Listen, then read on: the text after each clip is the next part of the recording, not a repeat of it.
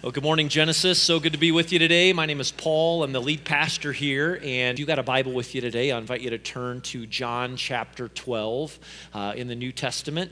We'll get there in just a few minutes, but as you're turning there, have you ever wondered how the phrase, "In God we trust," ended up on our money?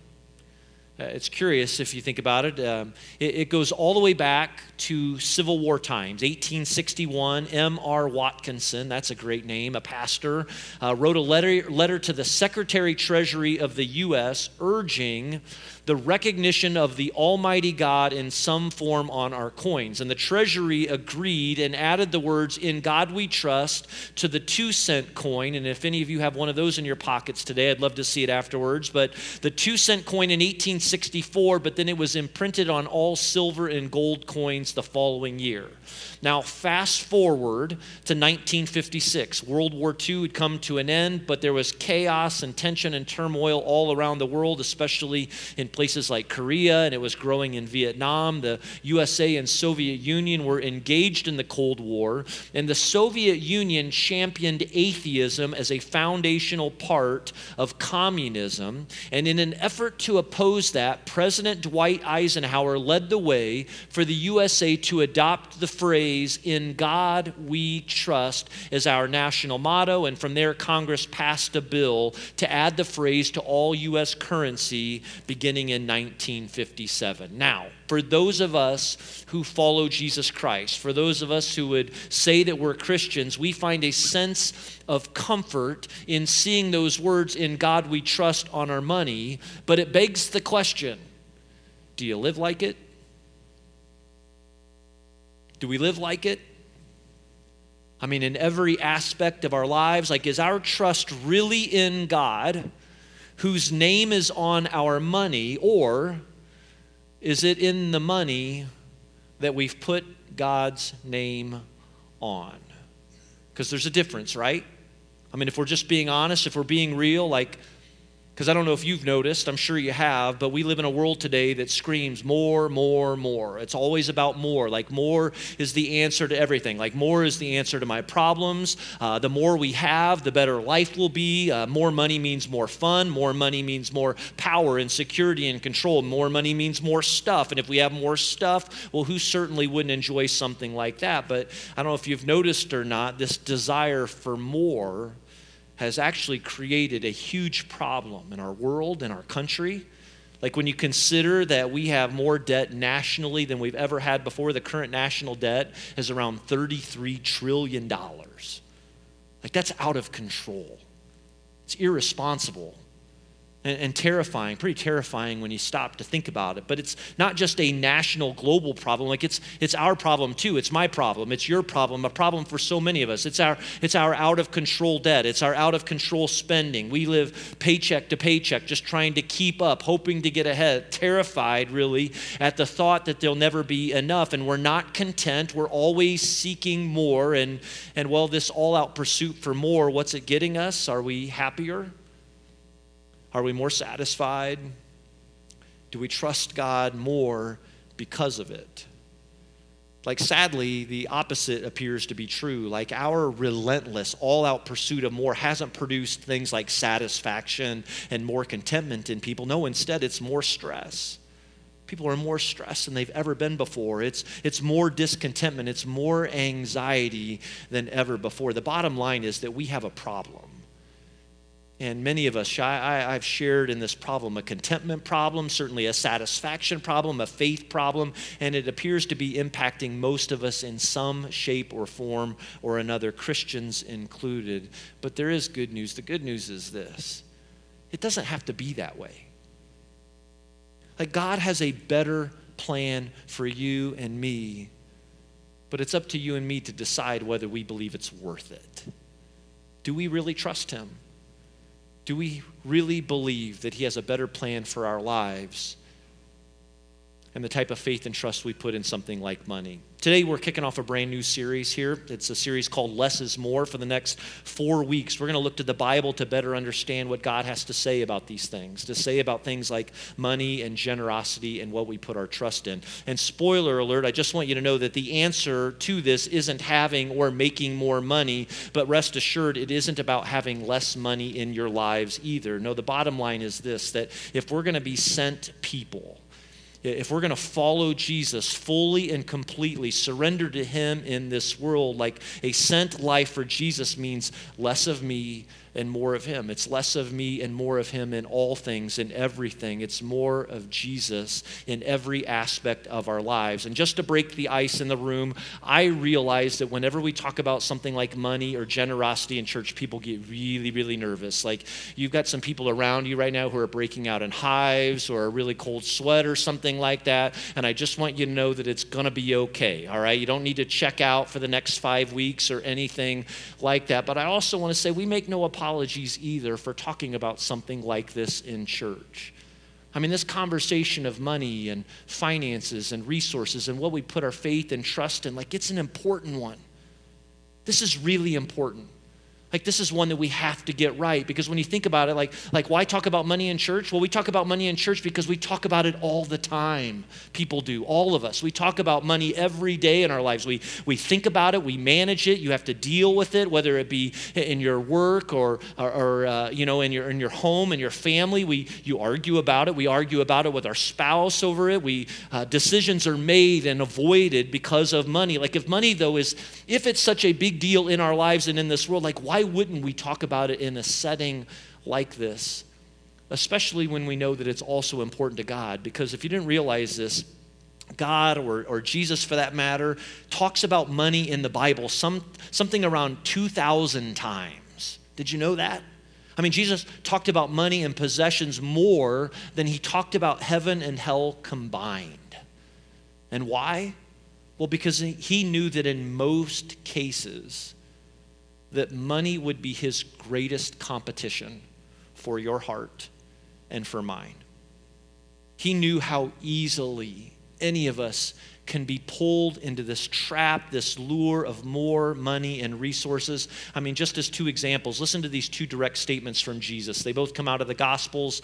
The first here in Matthew chapter 6, beginning in verse 19, Jesus said this, "Don't store up treasures for yourself here on earth." Now, was Jesus against saving? No, he wasn't against saving. He wasn't against being a good steward of your resources. He talked about that. But in this case, he said, hey, make sure that your emphasis in this world isn't about what you can accumulate, because guess what? Moths can eat it, rust can destroy it, thieves can break in and steal. But instead, here's the better plan that he has for us. Store your treasures in heaven. Basically, make sure your aim, your intent is every part of your life fully surrendered to God in all things, because the moths and the rust can't destroy it. Thieves won't break in and steal that. And then he gets to the very heart of the matter. He says, wherever your treasure is, there the desires of your heart will also be. I heard someone once say, if you really want to know your aim, your emphasis, or your priorities when it comes to your money, just look at your register.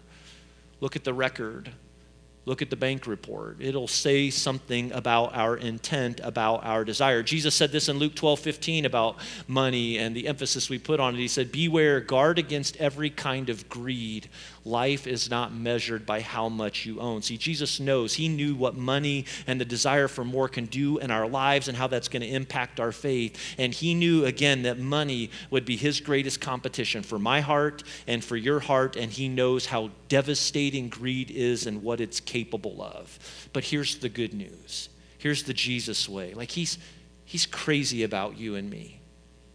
And he wants to provide leadership and guidance to every aspect of our lives, every part of your life, your faith, my faith, whatever you're going through this morning, including how you think about and manage money. And so that's why we say that when it comes to money, God doesn't want something from you. He wants something for you. Here at Genesis, this is the same and true for me and our church. This isn't about the church getting more of your money either. This is about God getting full control of every part of our lives, your life and mine. It's less of me and more of Jesus And that's what it means to be sent Christians, and that's a little bit of what we're going to talk about these next few weeks together. And so John chapter 12 today, John was a disciple of Jesus. He was very close to Jesus. In fact, the account that we're going to read this morning, he was likely there and witnessed this firsthand, and he has provided us this written record of these and similar accounts. But just to give you some context, John 11, chapter 4, ends with Lazarus, you've heard his name before, walking out of the tomb alive.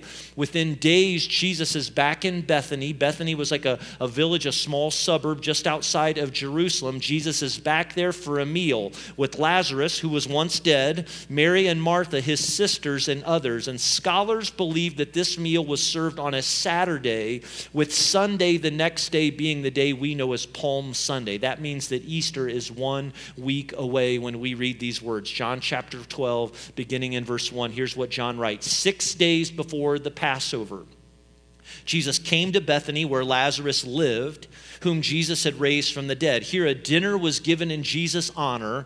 Martha served, while Lazarus was among those reclining at the table with him. And so John records that this dinner was given in the honor of Jesus. Why does Jesus get a special dinner? You raise somebody from the dead, they owe you dinner, right? And it better be a really good one, and that's what this is. Matthew's gospel tells us that Jesus' disciples were there with them, and so likely John. And notice that John says in his word that they were reclining at the table. And that's because they were eating in what's called a triclinium style as shown here. Now, when we think of the Last Supper, right, we think of Da Vinci's painting and all of the disciples sitting at a really long table. That's not how they ate during this time span. They would instead have eaten in this triclinium style. The Last Supper and this meal here included in John chapter 12, where they would lean up against the table on their left elbows so that they could eat with their right hand, and then their feet would extend away from the table. And it's into this scene then that Mary walks. Now, this isn't Mary, the mother of Jesus. This is Mary, the sister of Martha. This is Mary, the sister of Lazarus. She's a friend of Jesus. Verse 3, John writes, "Then Mary took about a pint of pure nard, an expensive perfume. She poured it on Jesus' feet and wiped his feet with her hair, and the house was filled with the fragrance of the perfume."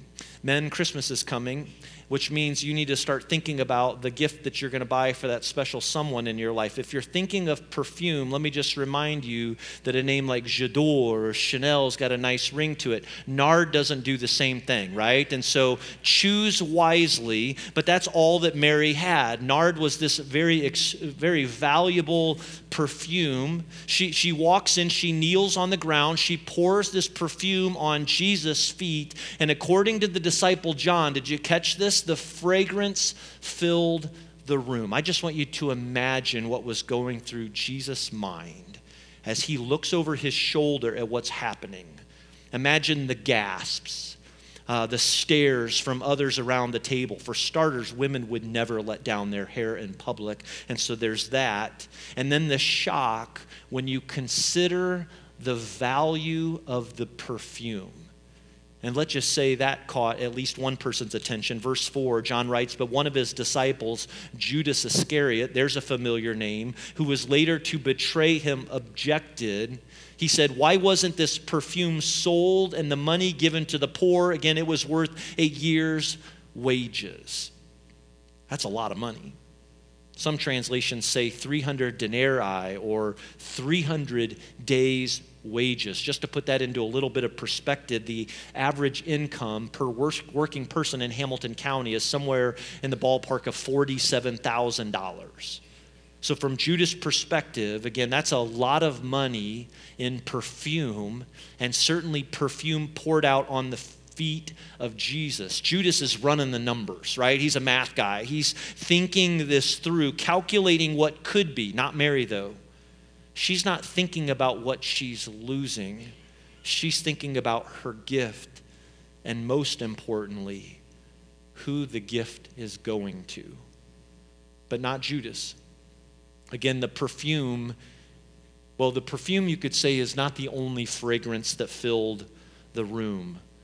Greed, filled the room too. Verse 6, he, that's Judas, did not say this because he cared about the poor, but because he was a thief. As a keeper of the money bag, he used to help himself to what was put into it. And so greed had a hold of Judas' heart. He wasn't concerned, as John points out, about the poor. He was thinking about himself and what he could gain, what had been lost. For Judas, more was never enough. But Judas isn't going to spoil this special moment, because as much as greed is evident in this story and in Judas' life, something stronger emerges through Mary and her gift. It's something that my friend Pastor Gary Johnson calls the aroma of gratitude. And this nard, this is pretty cool.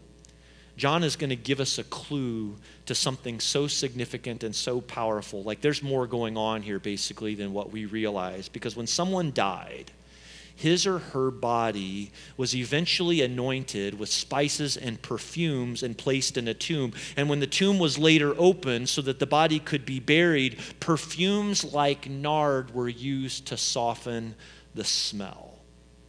And so do you see what's happening here? Jesus is going to be dead in less than a week.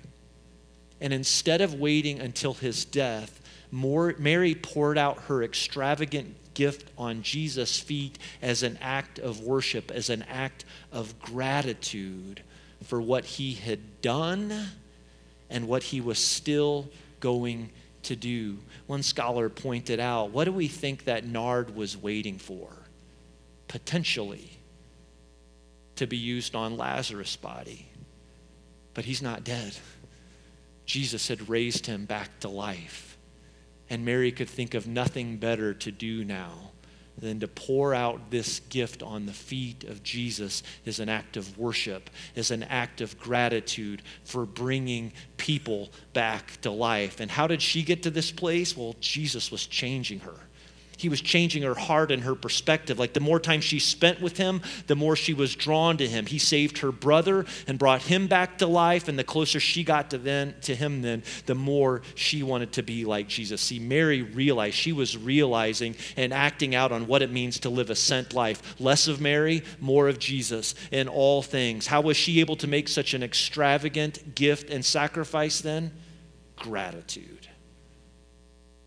Deep gratitude for the powerful, miraculous work of Jesus Christ. Let me ask you this morning.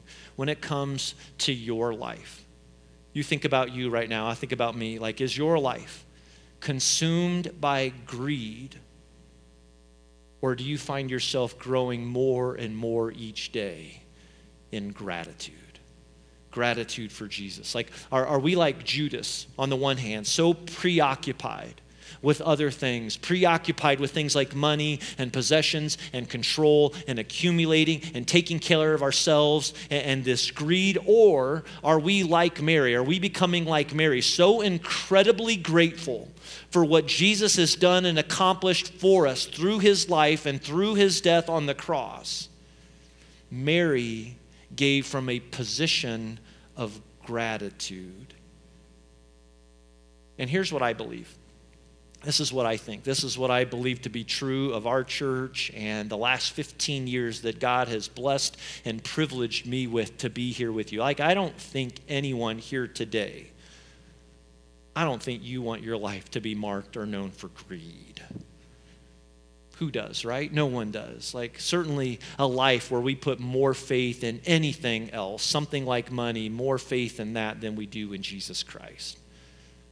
And so how do we make sure? How do we keep growing? How do we keep trusting? How do we make sure that things like greed and money and the possession of them, the false security of acquiring more, like, how do we make sure that something like that, anything like that, doesn't rule our lives? How do we become like Mary, so grateful for what Jesus has done and is willing to do in our lives? Like, how do we live and act more like her? Mary gave as an act of worship. Gratitude was behind her gift. And Jesus took notice. Look at what Jesus says in Matthew's account of the story. Matthew 26, verse 13. Jesus said, I tell you the truth, wherever the good news is preached throughout the world, this woman's deed will be remembered and discussed. That's a pretty good prediction. 2,000 years later. Her story is inspiring, but let's be honest, it's also a little overwhelming in that she gave such a valuable gift. And so let's not let the monetary value of the gift in any way distract us. What I believe is the greater lesson of the story. Because I think the most important lesson behind the story, for today at least, is that Mary willingly gave. And gratitude for Jesus is what drove it. And in the same manner, one of the best ways that I've learned and that I've seen in many of you to break the cycle of greed in our lives and to grow in this area of surrender and gratitude for Jesus is to follow Mary's example and to practice the generosity that we see going on in her life. And so here's what we're going to do. And today's a bit of an introductory, but over the next few weeks, we're going to talk about giving and generosity in some really practical ways. And the challenge is this. The challenge is that for those of you that call Genesis your home or your church, the challenge is that we'd all be willing, prayerfully consider, open up our lives to the possibility of taking a step with God in this area of giving and generosity. And so that means if Genesis isn't your church, you get a pass, right? You just get to listen in and watch the rest of us squirm, over the next 4 weeks, all right? But this is for those of us, again, who call this family, because we believe that one of the best ways to grow in this area of gratitude is through our gifts and through our giving.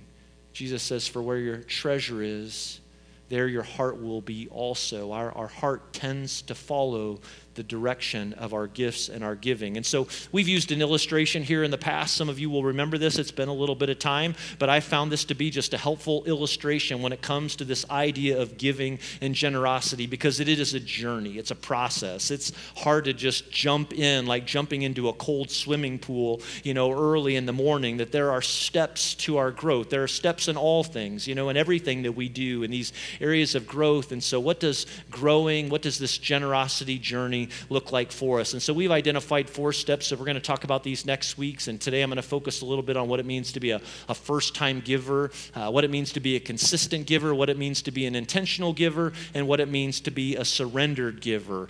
Next week, Steve Wallen's coming back to the stage. He's going to share with us next Sunday, and so you're going to get a chance to hear him preach, and he's going to talk about what it means to be a consistent giver, and then I'll finish up the other 2 in the weeks after. But today, I want to just spend a few more minutes focusing with you on this first step, and arguably, I'll say, the most important step on this ladder, and that's what we call and what it means to become a first-time giver. And a first-time giver is just this. It's very practical, it's very basic, but it's to be someone who has never given, maybe never given in your life before, certainly to a place like Genesis Church. I mean, maybe you tried one time a really long time ago, but it's been forever since you've done it. But to be a first-time giver means to decide that you're going to give a monetary gift and then do it.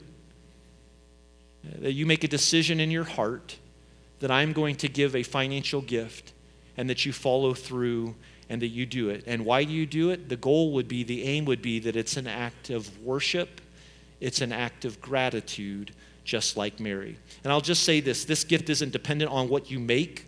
You're not worried about what someone else gives and your gift in light of that. In fact, it really has nothing to do with the dollar amount whatsoever. It's between you and the Lord. This is a prayerful decision, again, an act of gratitude. And this gift, what it does is it's just beginning to demonstrate your greater and growing and desirable trust in Him. It's about getting our hearts moving in the right direction. Let me illustrate. My wife Jenny is a nurse. When we were first married, she worked the 3rd shift at the hospital in Anderson, working overnight, working in the ER, which meant she had a lot of stories, a lot of good stories.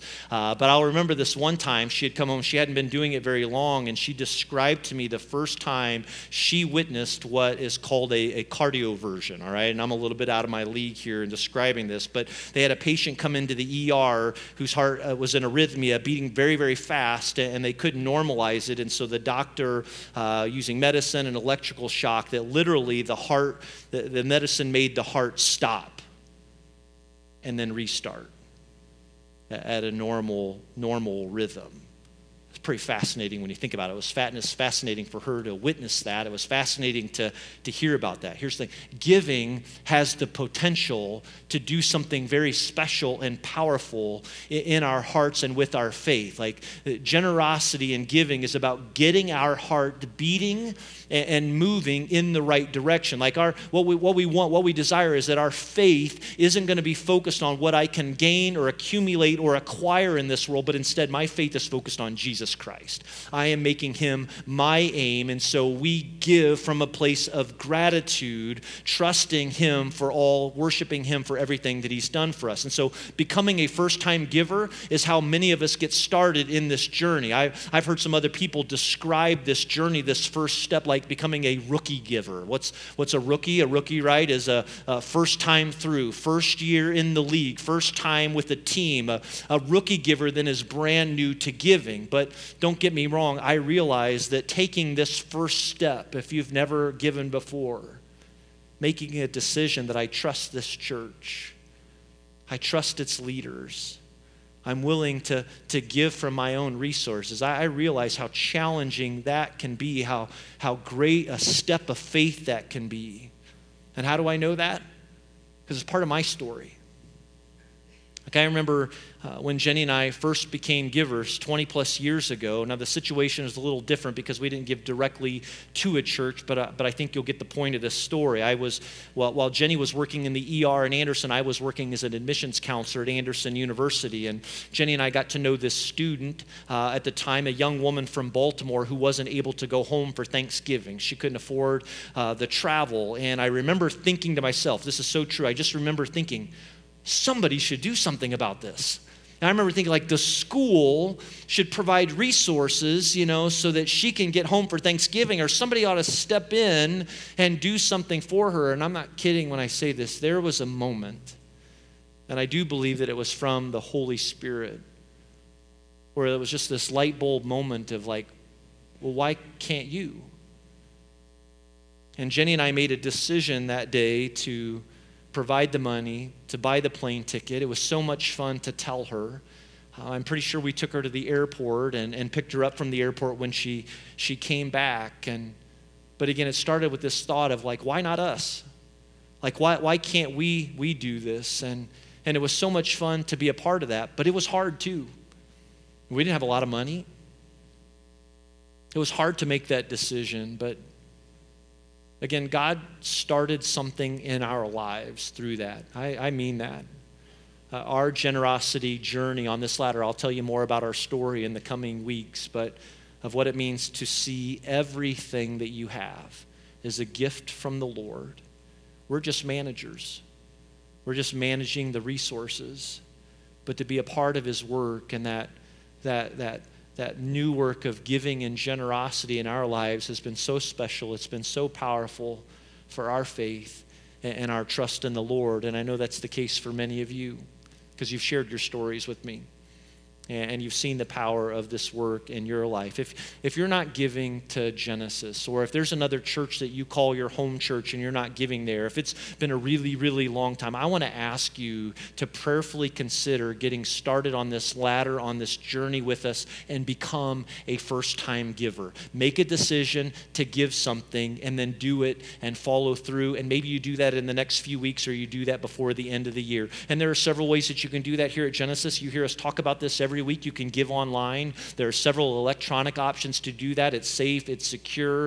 If you've got questions about how that works, see me. I can put you in touch with people that are a lot more used to how all of that works. If you just have some very specific questions about the processes, I'll also say that you can use the giving envelopes in the rooms that are in the seats around the room, and that's what the giving boxes are for. And you can put your cash gift in there. You can put your name and contact information on there, so we can send you a record at the end of the year so you can keep track of that for tax purposes. This is just kind of fun. We've got some volunteers that come in and help with a lot of these financial processes. They're very trusted and very experienced in this. And one of the women that was working on this the other day brought me an envelope. She said, hey, you got to see this. This showed up in the offering. Maggie Nevins, she's third grade, 9 years old. She filled out this envelope, and her 25-cent gift was tucked in there. I reached out to her parents to ask permission to share this. They said, hey, what'd you tell her? And like, we had nothing to do with it. I think they have a lot to do with it. They're watching, their daughters watching them and how they live their lives. But, how special, how sweet is this of somebody in our church that, God's even at a young age already doing something in their heart. Young people here today, students here today. I tell you, one of the best pieces of advice I can give you next to surrendering your life to the Lord is to get started in this generosity journey. It'll change the trajectory of your life. Right? To learn how to be generous and to trust the Lord through your giving, even right now. If you're not ready, I just ask you, would you be willing to pray about this? Start praying about, what it would mean to become a first-time giver. Target the Christmas offering, because in December, we're going to spend 4 weeks talking about our Christmas offering. We take a special offering every December. We give it all away to ministry partners that we support. We've also got another special emphasis we'll tell you about in a few weeks.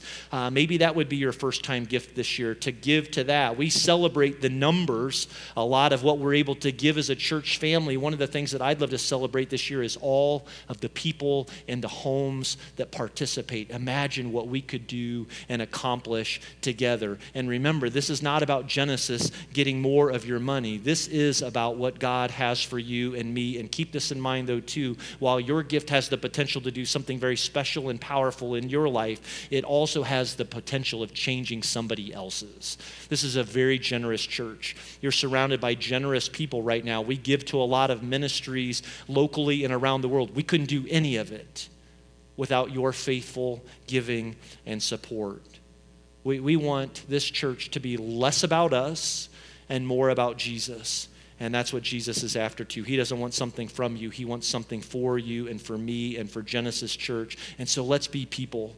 Let's be people that are not ruled by greed or this false hope in more things. Instead, we want more of Jesus Christ. And giving can get our heart and faith moving in the right direction. I'll close with this. Last week was the official wrap to our year-long study through the New Testament book of Acts. And if you followed along with us, if you read on your own, you watch the Holy Spirit move in some really powerful ways through those first followers of Jesus. And if you remember way back to February in Acts chapter 2, we learned and read about how the people in the first church practice giving and generosity in some pretty radical ways. Check this out. Acts chapter 2, beginning in verse 44. This is the first church. It says, and all the believers met together in one place, kind of like we're doing this morning, shared everything they had. They sold their property and possessions and shared the money with those in need. They worshiped together at the temple each day. They also met in homes for the Lord's Supper, and they shared their meals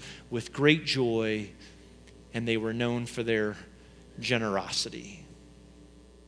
And what got into them? Jesus did. They saw the resurrected Jesus with their own eyes, many of them.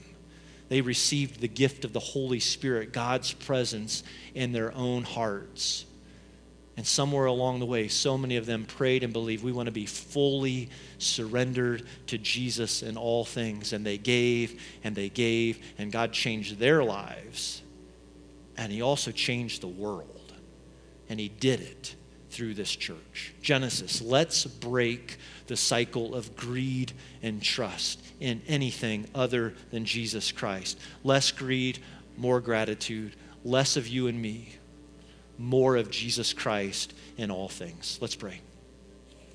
Father in heaven, our faith and hope and trust is in you. That's our prayer and our desire today. More of Jesus and less of me. More of Jesus and less of us, Lord. We want you to lead and reign in our lives and in our homes so that you can lead and reign in our church family. And so speak to our hearts today. Move in us. You know every life. You know every story. You know our doubts. You know our questions. You know our fears. And you love us. And you offer to lead us. Your way is good. It's right. And it's better. Give us the faith to trust you. And it's in Jesus' name we pray. Amen.